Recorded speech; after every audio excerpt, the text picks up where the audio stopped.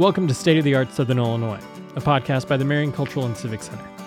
Today, our guest is Jeremy Todd, a local singer, songwriter, musician, and performer. He talks to us today about his process in songwriting, his musical influences, and the corresponding feel between different modes and medias in life. Jeremy, welcome to State of the Art Southern Illinois. Thanks for joining us today, man. Thank you for having me. So, for anybody that is listening or watching that hasn't heard any of your music before, what would you say is the style of music that you do?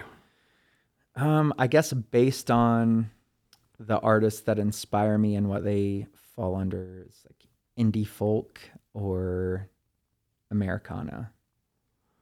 Okay. So, yeah. So what are some of the artists that inspire you? The Avett Brothers are probably the main band that inspired this whole thing. My background is like being a drummer in like scene bands or punk rock bands and stuff. And I remember hearing the Avett Brothers for the first time being like, I want to do this kind of thing.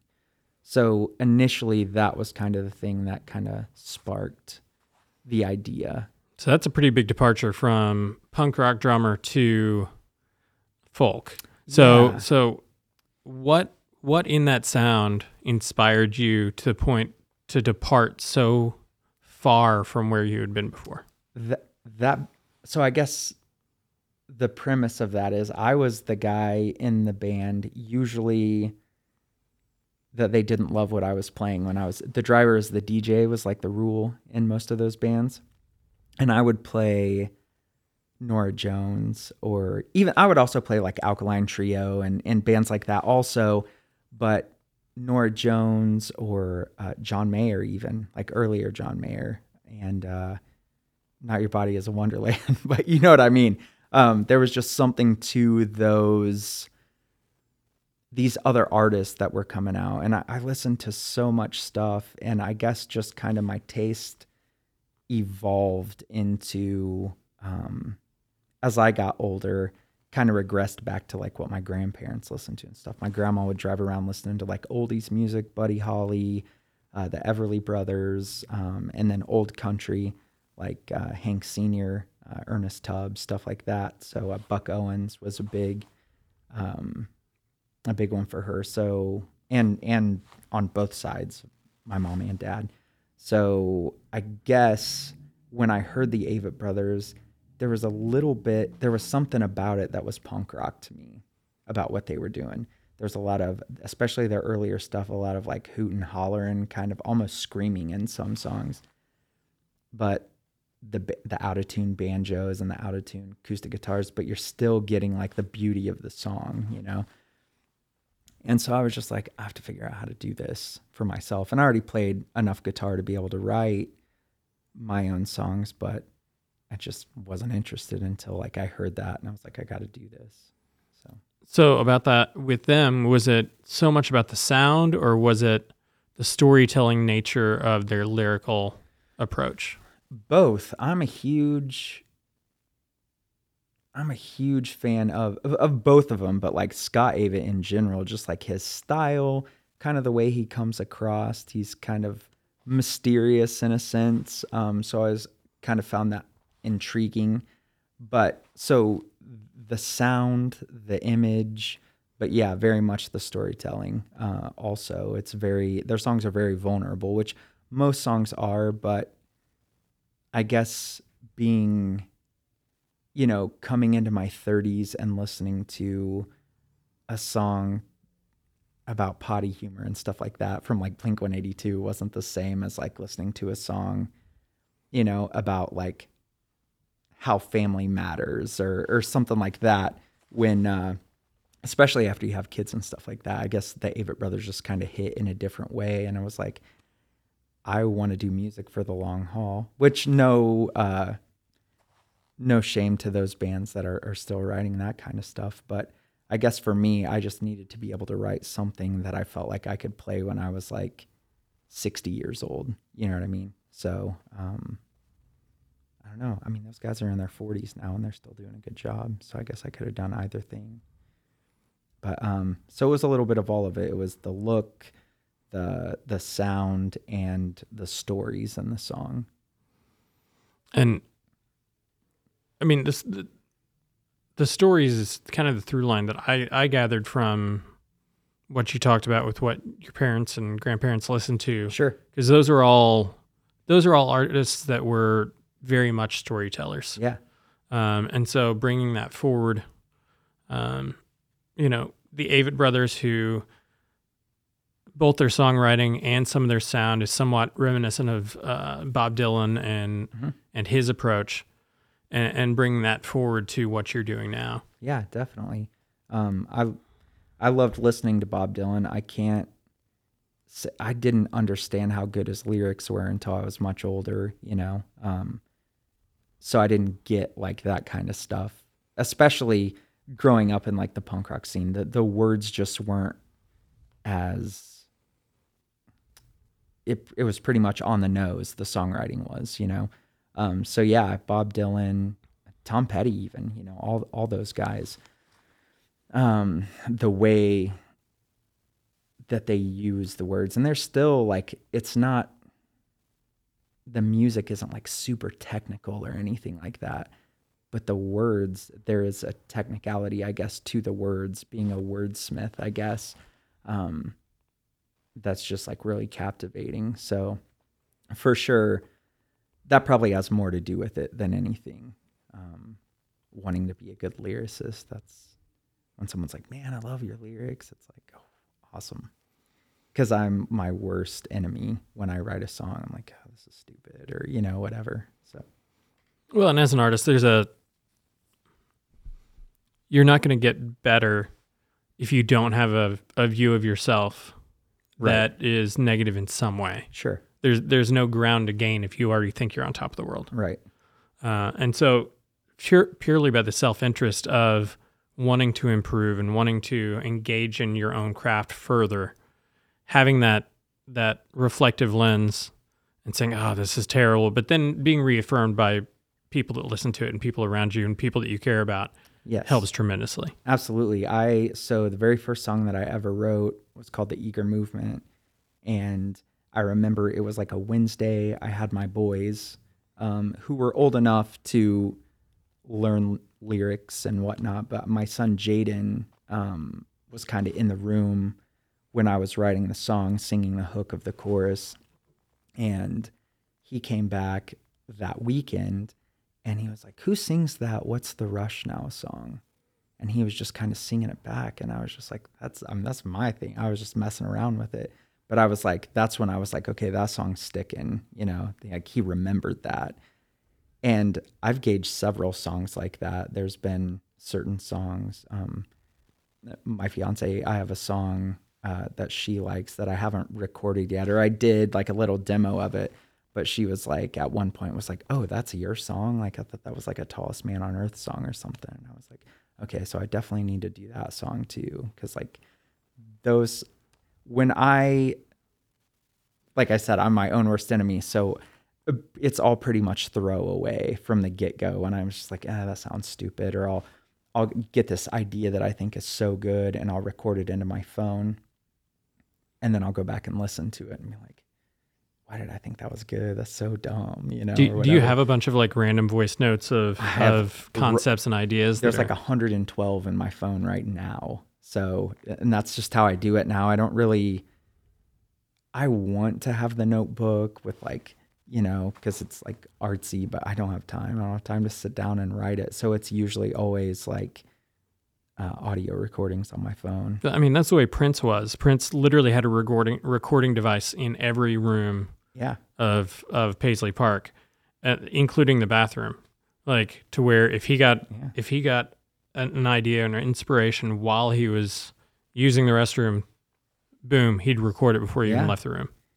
Yeah, John Foreman, I know the singer of Switchfoot, he is, and they're not a big influence by any means, but his solo stuff for a while I got super into, and he did a challenge where he wrote a song a day for a whole year.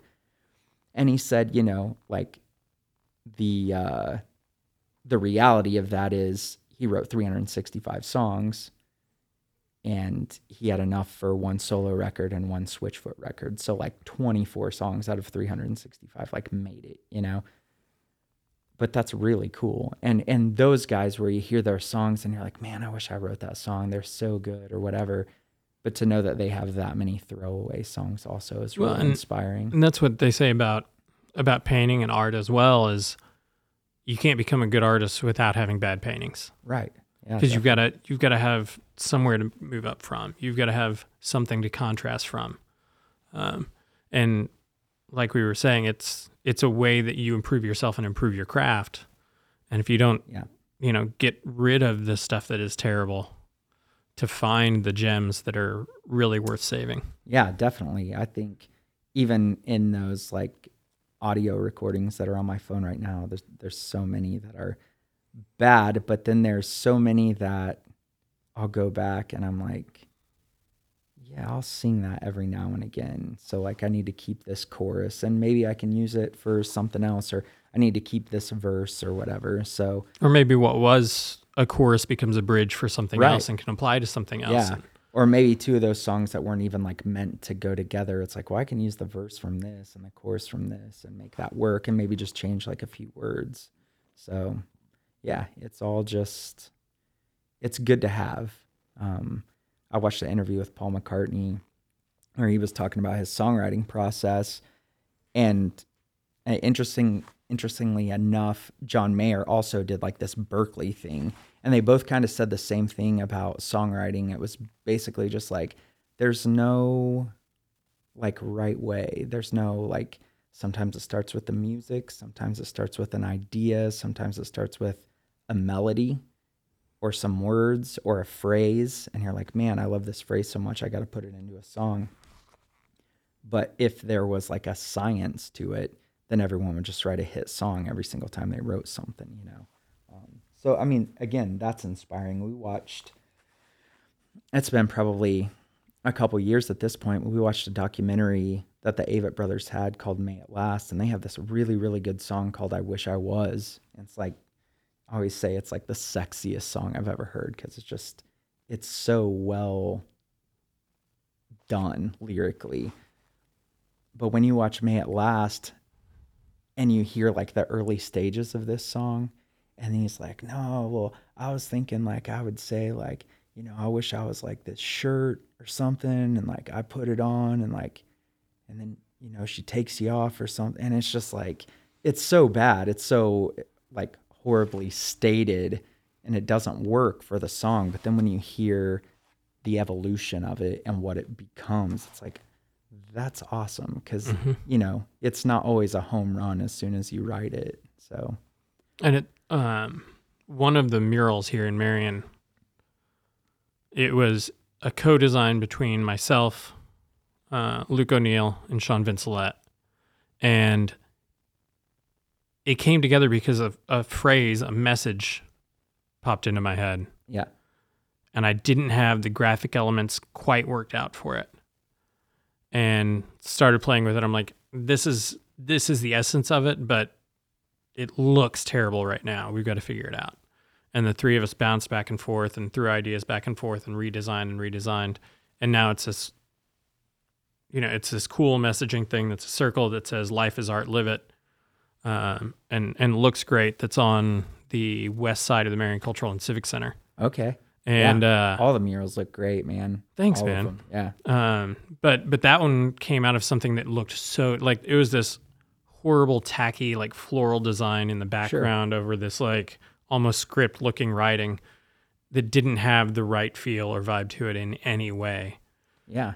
And then it eventually, the idea and the concept was there, but then it then molded into what it is now. And I imagine that's how book writing is. I imagine that's how, it's definitely how songwriting is. You know, it evolves as you go, and you find the right words and the right chords to emotionally support those words. And painting, poetry, all that stuff. It's an evolution, you know.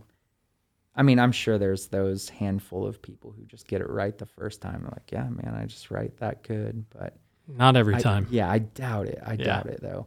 I mean, the Beatles had to somewhat be there because Paul McCartney's John Mayer's held up pretty good. I don't love every John Mayer song. I love most Beatles songs are pretty great. Yeah. And so Paul McCartney saying, well, like if there was a science to it, then it would just be, every song would be amazing. It's like every song is pretty amazing, man. So they had to have something to it. Yeah. But then you watch the documentary and no, not necessarily. I don't know if you saw the Beatles documentary that was on Disney. It was a train wreck for most of it. And then once it finally started coming together, who'd they get towards the end? It was like Billy Preston or something like that came in. Once he started coming in and laying down like that organ and stuff and kind of like vibing with them, I felt like that's when everything really came together. And then it inspired them a little more because I felt like they were all kind of like burnt out at that point. They didn't care, you know. And they needed that fresh energy in there. Exactly. So that kind of stuff helps too. But yeah, it's so for you, for you, your concepts, your ideas, your voice, your notes on your phone, do those start with a lyrical idea for you most of the time, or do they start with a melody? Where is your process typically rooted from? Yeah, it typically starts with a phrase or either a phrase or a melody. Like there'll be no words, but I'll know how I want to sing. The Single Fatherhood Feels, for example, that song is, I mean, it started from me just kind of playing back and forth between this like really basic country riff, you know, the bump, bump, bump, bump back and forth. And I had the melody in my head, just that dun, dun, dun, dun, dun, dun, dun, dun, dun, dun. And I just kind of had it, but I didn't know what to do with it. And the story of that song, in short, was I was a new father again, you know, had a new baby, and I was working like 9-hour shifts, 6 days a week at a retail customer service job. I had no time for music, wasn't writing, wasn't playing out like anything. And so I had this day where I had like the apartment I was in at the time to myself. And I was like, I got my phone out, I hit record, I was bouncing back and forth between the chords and just singing that melody over again. But every time I hit record, the baby upstairs, not my own baby even this time, the baby upstairs through these paper thin floors and walls was in every recording, just wah, wah, you know. And at the time it was super discouraging. I was like, screw it, man. Like, I'm done. I put my guitar up. And then I just kind of remember pulling it out again, maybe like a few weeks later, or maybe even later than that. And just that first line came out, what can I say on here? Can I say the lyrics? No, we're a little bit cleaner on here. Okay, yeah, right on. So, but that line came out, the baby was, and I was just like, man, that's perfect. And I can kind of use that, like the whole experience. Well, so I guess I'll just sit here and work this 9 to 5 and give up on these dreams of mine. It'll be fine, you know.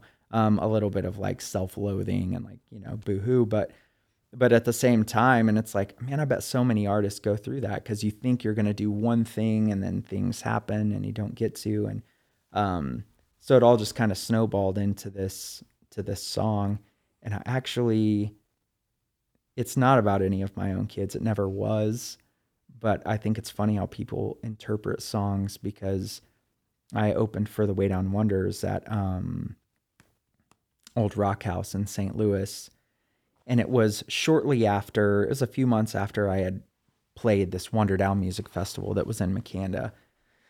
And one of the guys from that festival was there, and we walked in, and this guy was like, "You're the GD Baby guy." And I was like, "Yeah." He's like, "Man, thank you for giving us permission to just not like being a parent sometimes." And I was like, "Okay, you're welcome, I guess. That's not what the song's about, but you're welcome." And I didn't tell him that. I think that's a beautiful thing. Exactly, yeah. Exactly. That's the best thing about music is, I think Dave Grohl said it one time, like he's singing a song on stage, like when he sings Everlong, people are singing it back. 300,000 people are singing it back to him for a different reason. I think Howard Stern asked him in an interview one time. He said, "My hero, that song's about Kurt Cobain, isn't it?" He's like, "No." He's like, "No, I think it is. I think that song is about Kurt Cobain." He's like, "Well, yeah, I mean, if that song's about Kurt Cobain to you, then fine. I didn't write it about Kurt Cobain, And I think that's one of the best things about writing music and listening to music is it means something different to everyone, Well, Mark Morris of Mark Morris Dance Group, I was speaking with him, and he said, in a talkback environment, whenever he's doing a talkback and talking to the audience about his show, anytime that anybody brings up, "Is this what that's about?" And he's like, yeah, regardless of what they're saying, because he choreographed and created pieces based on his own outlook, but the beautiful natural essence of the art form is that however it speaks to you is what it's about for you and your experience, and whatever you can take from that is the pure means of connection, which makes that art great. Right. And again, that goes all across the board too. Painting, books, whatever, which, I mean, books, maybe not as much, but I feel like you can comprehend a book differently. I mean, there's a lot of metaphor in a book, and how that metaphor applies, whether it's in poetry or standard novel form, there's a lot of metaphor in there, and however that metaphor applies or connects to your life in a way that makes you actually connect to it or have meaning for you is the true beauty of what we're doing. Look at the Bible, I can remember being in a Bible study one time, and I can't remember I'm so far removed from passages at this point, but I remember a girl literally crying. It was a little bit dramatic, but she was like, the part where when all things are said and done, the lions and the lambs will lay together. And I think that's so cool that the lions and the lambs are literally going to be laying next to each other. And so many people in the room was like, well, I don't think it specifically means lions and lambs are going to lay next to each other, but she took it literally. And she saw the beauty in it. And she saw the beauty and it made her cry. So, and that's cool. And the other people that were like, no, dude, that's not what it means. I mean, they couldn't really say what it meant either. And I was like, and they weren't even necessarily agreeing, So, and I think that's cool. I remember the first time I read Slaughterhouse-Five by Kurt Vonnegut, and we were debating that in a composition class. And I was I was stressed out because there were so many opinions flying around that room. And I was just I just liked the book, man. Well, and Vonnegut beautifully leaves so much ambiguity for interpretation within his work that really opens itself up to that debate. Yeah. And that book was great. I mean, I haven't read a ton of his stuff. I wish I could sit here and be like, oh man, I've read everything by Kurt Vonnegut. I have a book called Jailbird that I haven't even opened. We got it at a rummage sale one time. You like the book? I don't know it. But Cat's Cradle, I read that, and is it Breakfast of Champions? Breakfast of Champions. So those are the 3 books I've read, and all of them are just the best. They're all so good. But then, I don't know, man. Yeah, it is books, but I guess to get to my point was just that's another thing that all across the board, art is just in general, whether you're writing a book or painting a picture or writing a song or doing a dance, an interpretive dance or slam poetry or whatever.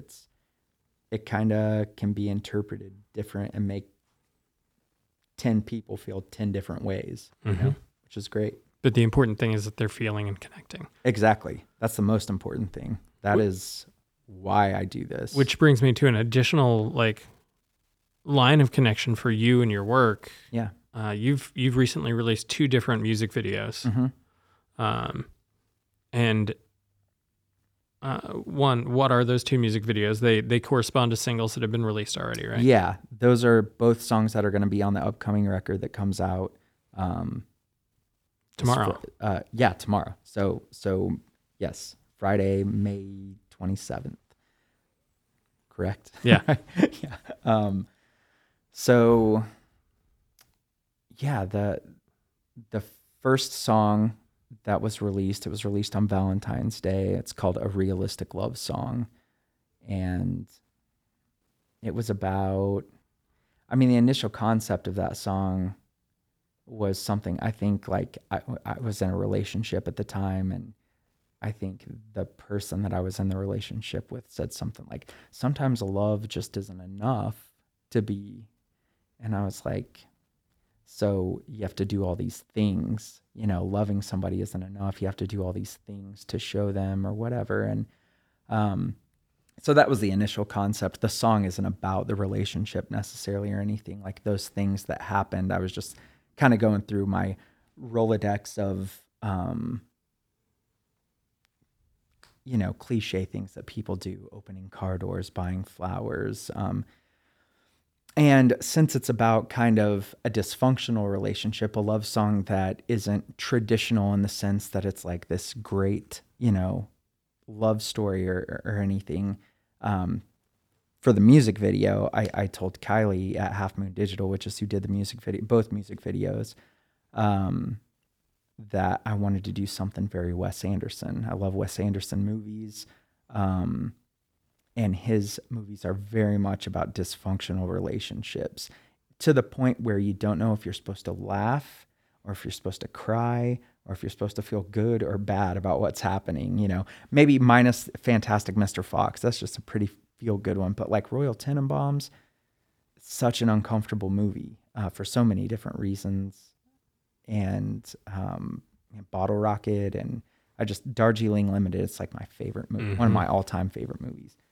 And the dysfunction of the relationship between the three brothers, but then also like the mom and the dad that has passed away, and like they're trying to find themselves on this trip. And it's just, I was like, we have to do a Wes Anderson concept for this dysfunctional love song. It has to be Wes Anderson-esque, you know? Well, they nailed the cinematography, because as soon as you said Wes Anderson, you know, I immediately, just simply the color grading of the music video is... That was all Kylie. It totally aligns with Wes Anderson immediately as soon as it comes on.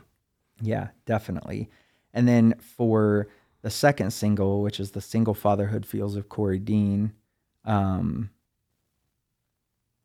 wanted to do something completely different. The video just kind of starts off with like it's me looking in a television of myself, kind of distorted, playing music with my band, but then like kind of zones out to me sitting in a waiting room waiting for this therapist to come and talk to me. And that was like, I remember when he very first sent me, he's like, here's going to be like the 20-second trailer for this. And it was just kind of that very beginning of it. And it sounds like, I think when he sent it, I was in like Target's parking lot with my fiance or something. And we watched it, and it was like, man, like we need to see the rest. It sounds like a panic attack, you know? And that's very much like what it is sometimes, you know? And not to alleviate like, or to make light of, I guess, postpartum for like moms and stuff like that. But for like dads too. I mean, like it's both parents. It changes like your life for the good for the most part. But it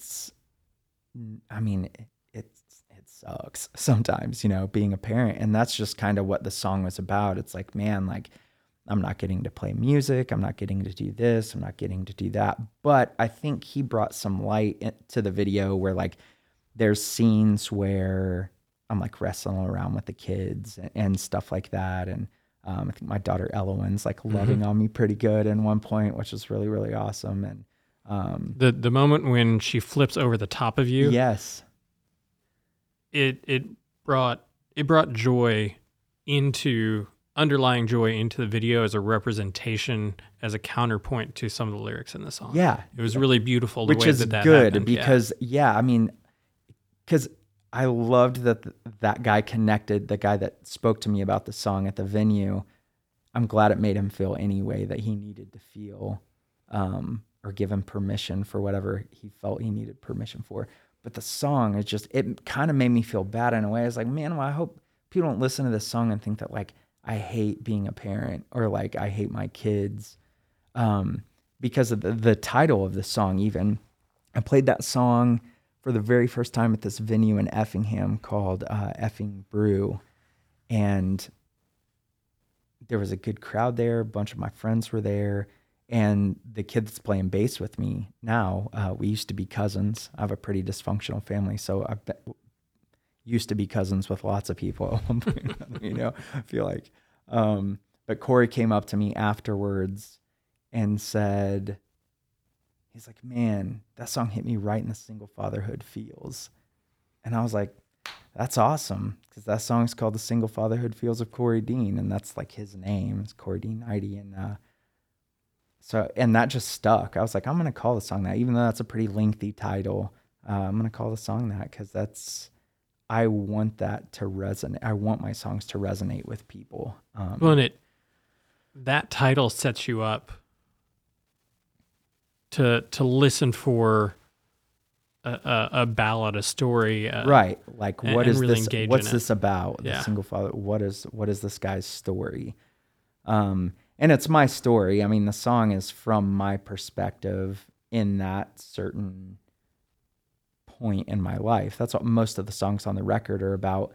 Something I was going through, and I mean, some of them are like embellished a little bit. It's not like all factual, like, man, this happened, or you're not singing a documentary. No, exactly. Yeah. But it's all personal, like, reference though, which is good. My favorite songwriters write from those perspectives. I found out at one point, Shaky Graves, who's a huge influence also, but most of his songs are not about him. They have nothing to do with him. And I was like, well, man, that's a bummer. But he'll read like a newspaper article, or he has this song called, I think it's called Cops and Robbers, on his record Can't Wake Up. And it says, the chorus is crime, it's a young man's game. And he said he got into a cab, and this taxi driver was just like basically like bragging about this life of crime he used to live. And they're like, oh, so you're pretty wild. And he's like, no, man, not anymore. He's like, crime, that's a young man's game. And he's like, I remember just like saying that into my phone, like, crime, that's a young, and that song is so awesome. And it just talks about all these different scenarios, probably from stories. But when I used to listen to his stuff, I was thinking like, man, this is crazy. Like the stuff that he's like been through or singing about or whatever. And not necessarily. But then you have artists like Jason Isbell who write from a pretty, personal, it's mostly his stories and stuff like that, which I think is awesome. So, and that's something I want to do maybe with other records, is not write so much from a personal standpoint, but I feel like most of my favorite records are the artists like Jagged Little Pill from Alanis Morissette. Like, that record is so amazing because that's her story that she's telling from start to finish. And it's just like, dang.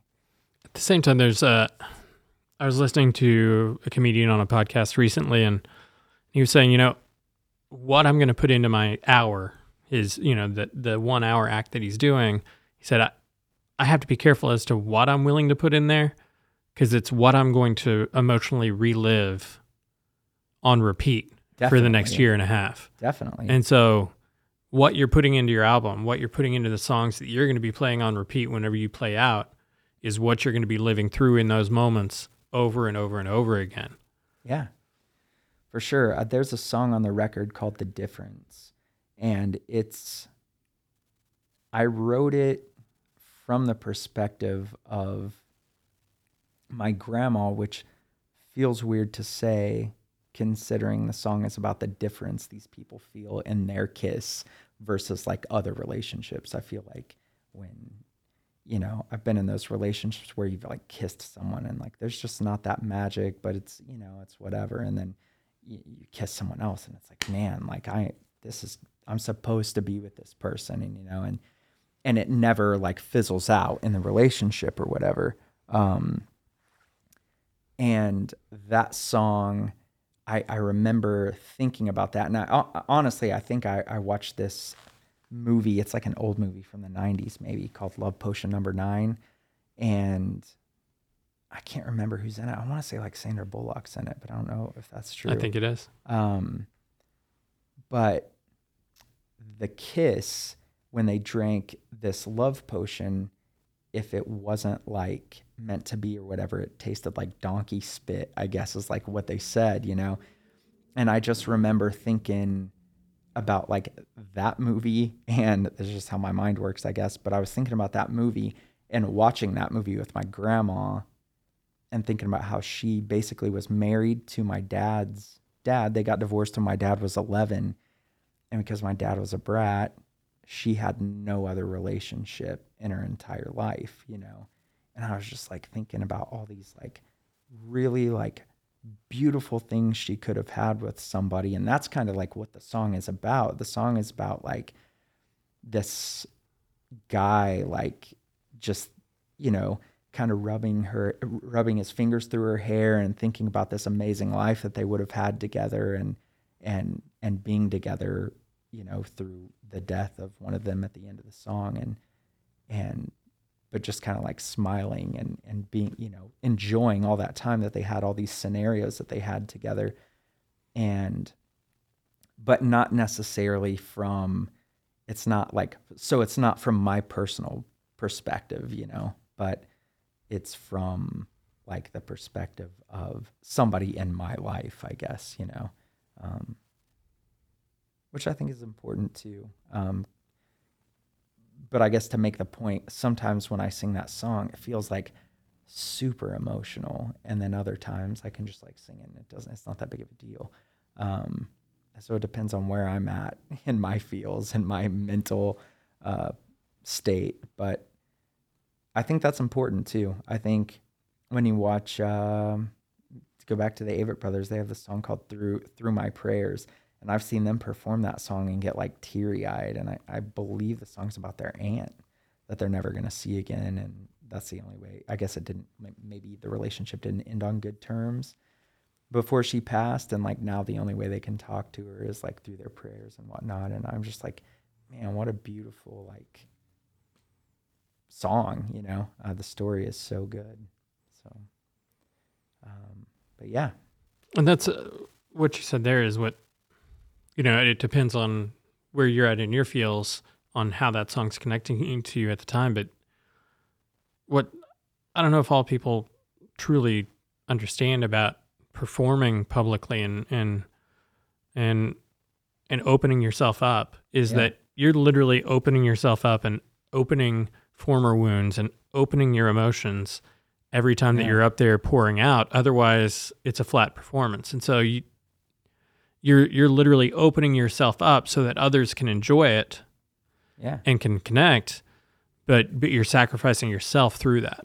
Yeah, I have a lyric in a song that I haven't recorded that I want to record, but it's I can't think of it right now.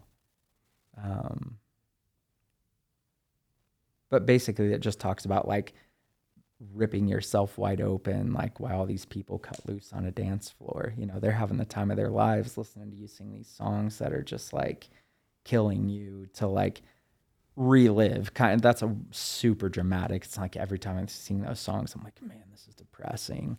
But it is in a sense. It's like, man, this was like not a good time when I wrote this song, or even the Eager Movement. It was just like the first line is like about going through a divorce, kind of, you know. I was raised to treat a girl right. I swore I'd love the same one all my life. I wasn't going to have the same life that my parents had. My parents have been married like 4 times apiece. And I remember when I was going through my divorce, I was like, man, I said I was never going to be like my parents. I wasn't going to have this dysfunctional family. My kids were going to be raised right in a family with 2 people forever. And it just didn't pan out that way. But that song came from it, part of it, and worked out good. I mean, you know, for that tune. So yeah, I think it's important to write from a personal perspective for myself. I think the vulnerability really adds to like the emotional connection, whether you're watching someone perform it live or listening to the record in your car or whatever. So it makes it a lot more relatable, which means people are probably going to keep coming back to it, hopefully. Yeah. And that's not possible without that vulnerability and Right. without. I don't think so. Not for me, it's not. It is rare that I come back to in like 2002, I was like a poster child for this band called The Used. I mean, I had the shirts and like, the look. I loved this band. I talked about them all the time, kind of like I do with Father John Misty now, but I loved this band, but it's rare. Blink-182, Green Day, I've listened to all these like pop punk and like screamo bands and stuff, but it's rare that like I go back to their songs now and it's like relatable to my life now currently. But you listen to like the Avett Brothers or there's a band called Mandolin Orange. They're called something different now. I think like Watch House.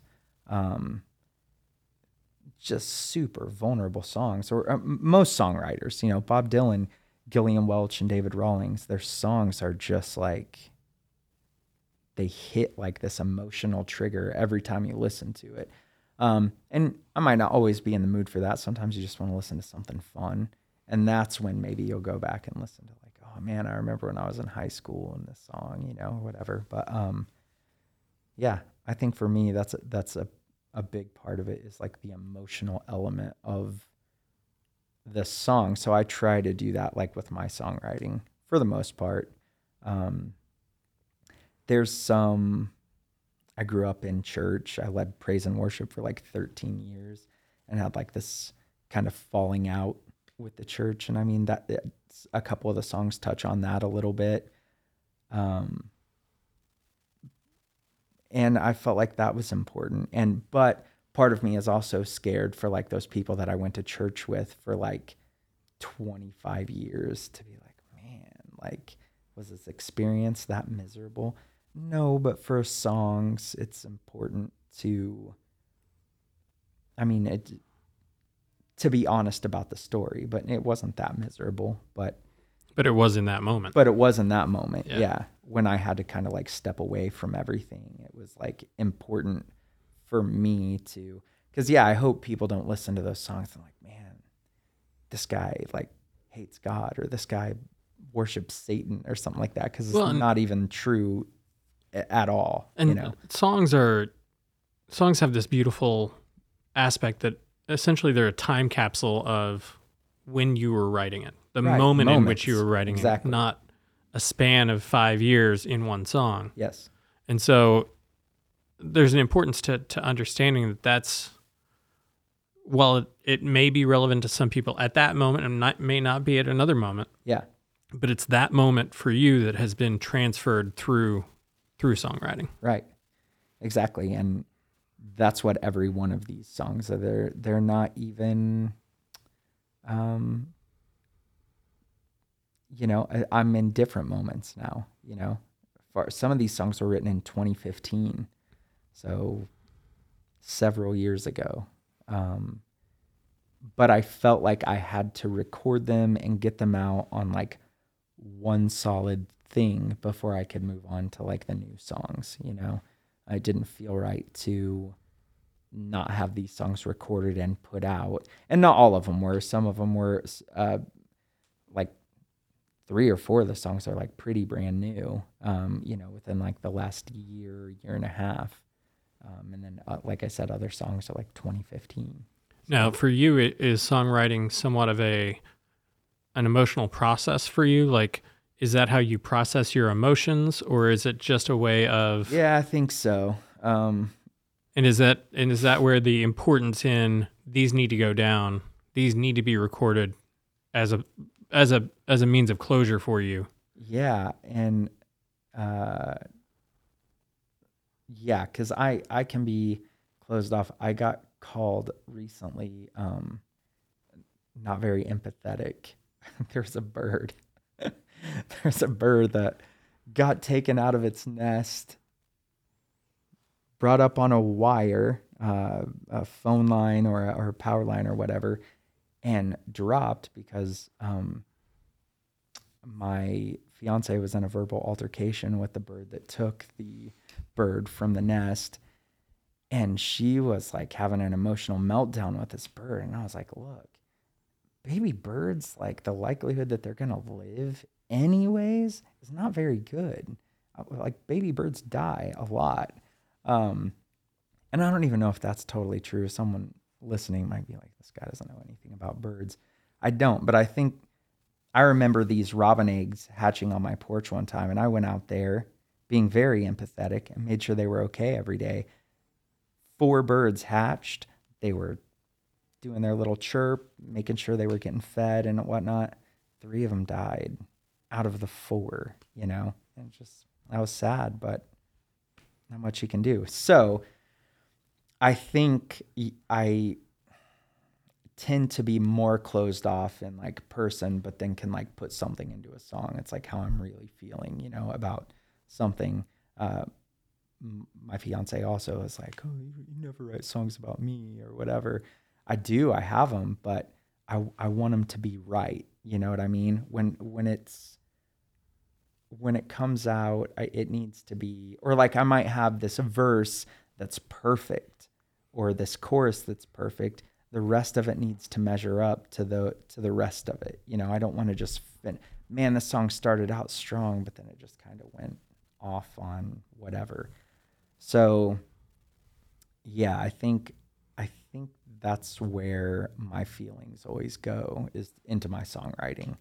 I watched an interview with Rob Thomas one time saying that he had this perfect relationship with his wife and it wasn't working out for his songwriting. So he would pick fights with her so he could write songs, or make up with her from the fights so he could write a song about that experience or whatever. And I thought that was kind of cool. And I don't do that or anything, but I think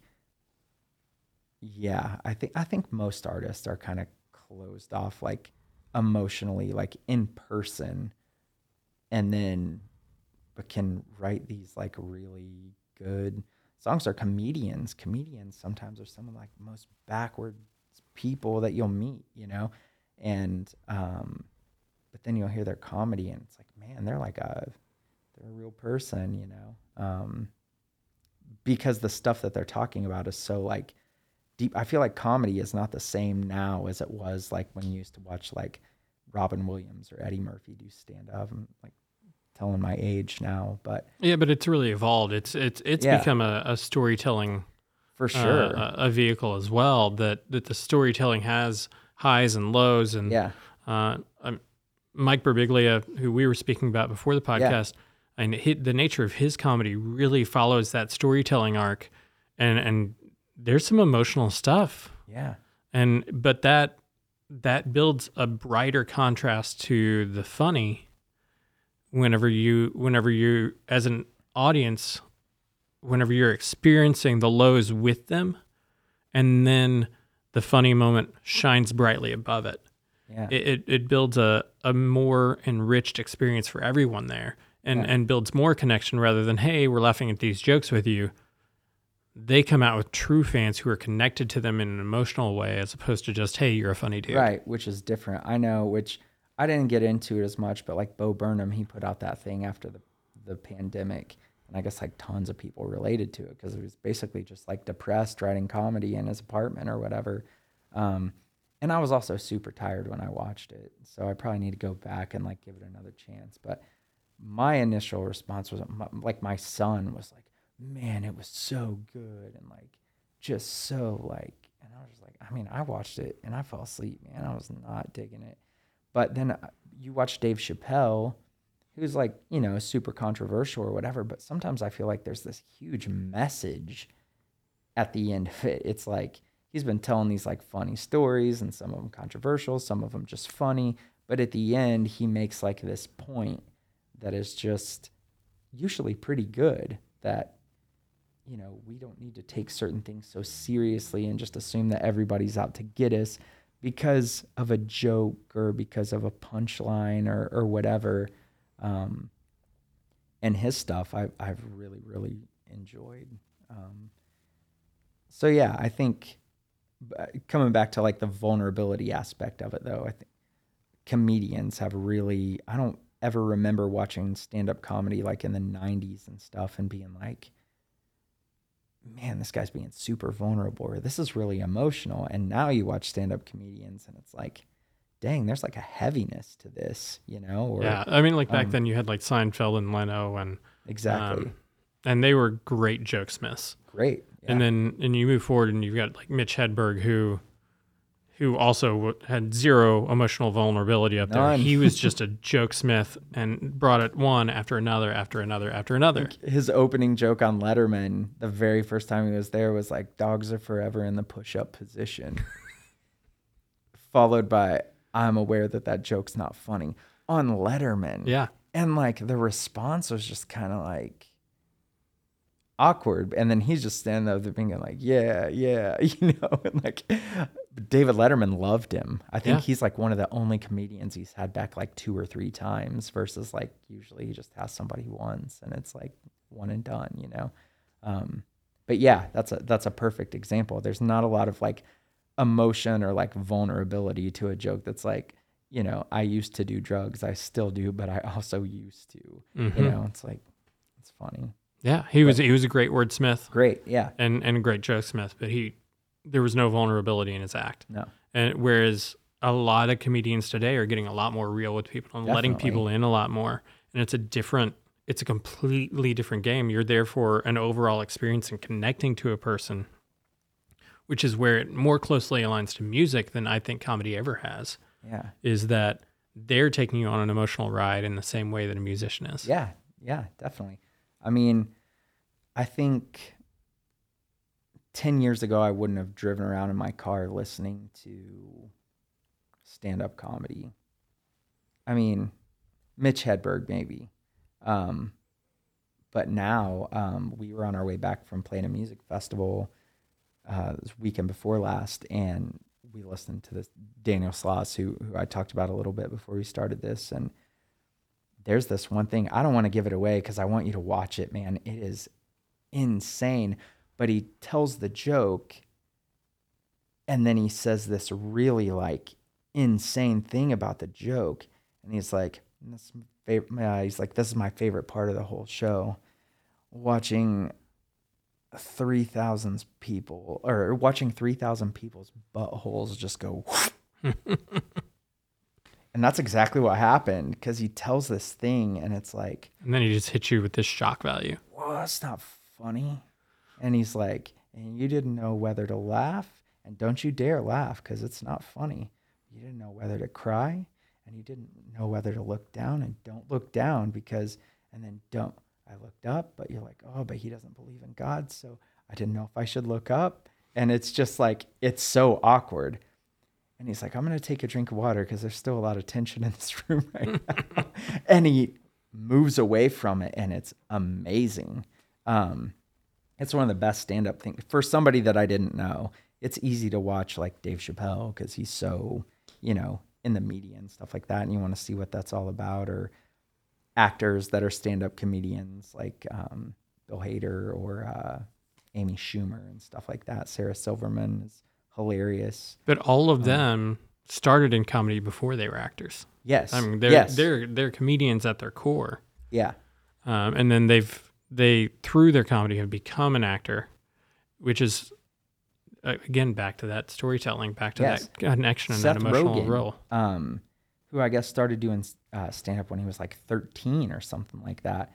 He put out a book called Yearbook, which I've only read one chapter of, but holy crap. It's he's talking about his grandparents and how he had no relationship with his grandparents.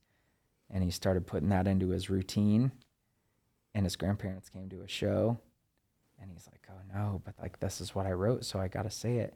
And he said his grandparents were dying of laughter And he said, then they started coming to shows and they would get mad if I didn't talk about them in my stand-up routine.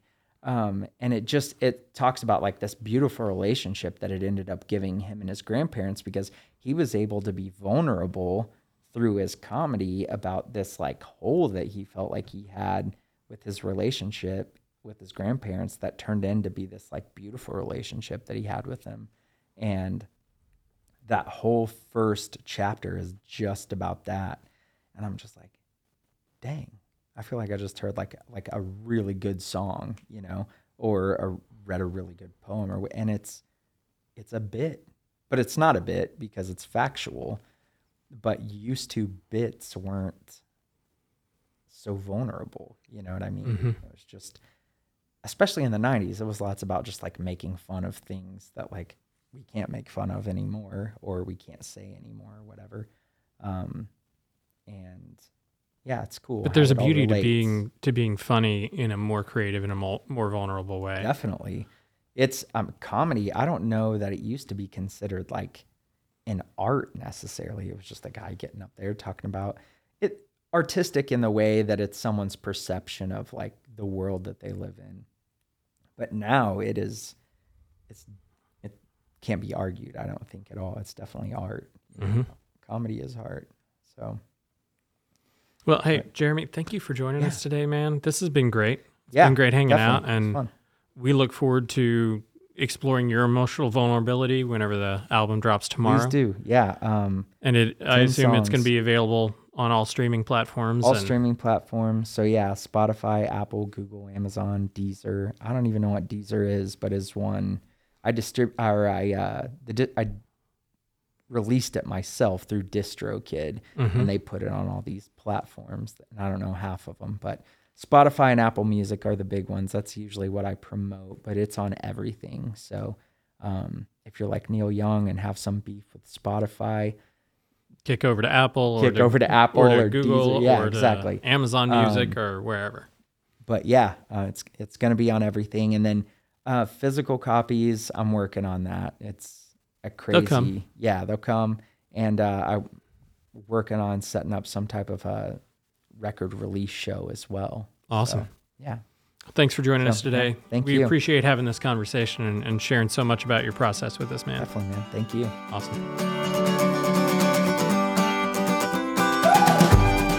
Thank you for joining us for State of the Art Southern Illinois, a podcast by the Marion Cultural and Civic Center, focusing on artists, artisans, musicians, arts organizations, and arts events in Southern Illinois, as well as national touring artists coming to the Marion Cultural and Civic Center. Special thanks to Jeremy Todd for being our guest today, as well as providing the soundtrack for today's episode. Additional special thanks to AJ Rice, our associate producer. Catch us here every Thursday for new episodes on whatever podcast platform you like to listen.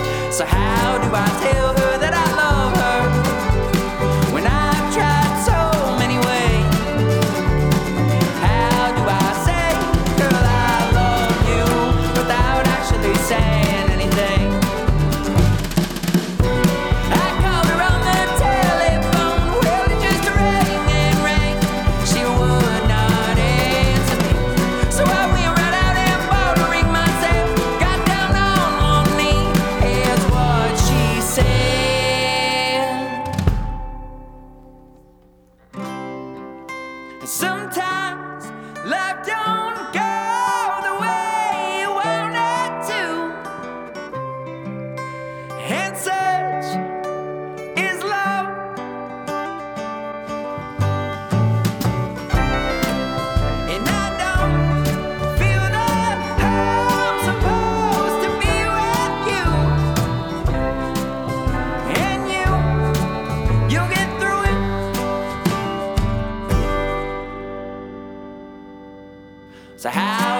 tell her